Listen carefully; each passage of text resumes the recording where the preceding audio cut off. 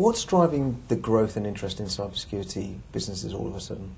I guess two main drivers. You've got clearly the growth of data, both over the internet and over mobile devices, which is kind of escalating over the last couple of years, and basically awareness of consumers and corporates that this is a real issue. We've had some very public data breaches in the year. The Sony PlayStation one was probably the most high profile. So yes, it's become a real need to do something. And is this both personal and business, corporate? Because if I think about data, I think about personal data.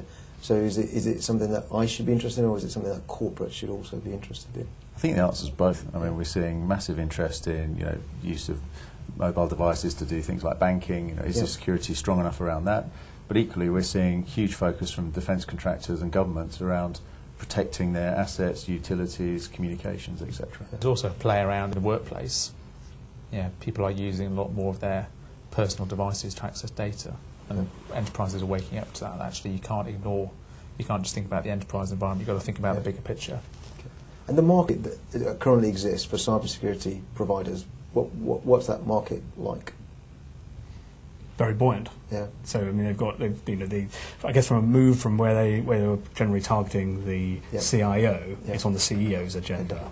And so for many of these businesses, you're beginning to push on an open door at one of the suppliers to push an open door to get some recognition for your services. We're seeing a lot of interest from the aerospace and defence industry, where their typical heartland of big capital projects are no longer there in the same level. So they're now looking, where do we get growth? We're going to get it from where the governments are spending their money, which is around cybersecurity. Okay. And are we seeing new companies come into the market, or is it just already fragmented and there's lots of them there already? You've got some huge players, certainly as Matt said, the defence contractors like Lockheed Martin and BAE Systems, but it's a vibrant software area that requires new innovation, so you've got probably lots of start-up companies coming into the market, which makes it quite an attractive from an M&A perspective. Okay. Yeah, you've also got, I think you've got players like IBM that are actually drawing, their cybersecurity assets from various parts within the group, consolidating it. I think a lot of the challenges that the larger guys are facing at the moment is actually identifying, the quality assets out there, because it's a very fragmented market. A lot of them are very small, they're very fast growth. It's actually deciding who are the winners in that landscape. Okay.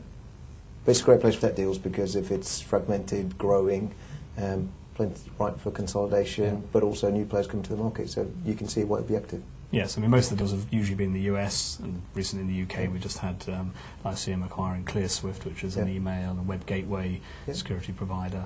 But Europe is still relatively untapped territory for M&A, and I think we would expect a lot more activity there in the coming years. Brilliant, thank you very much.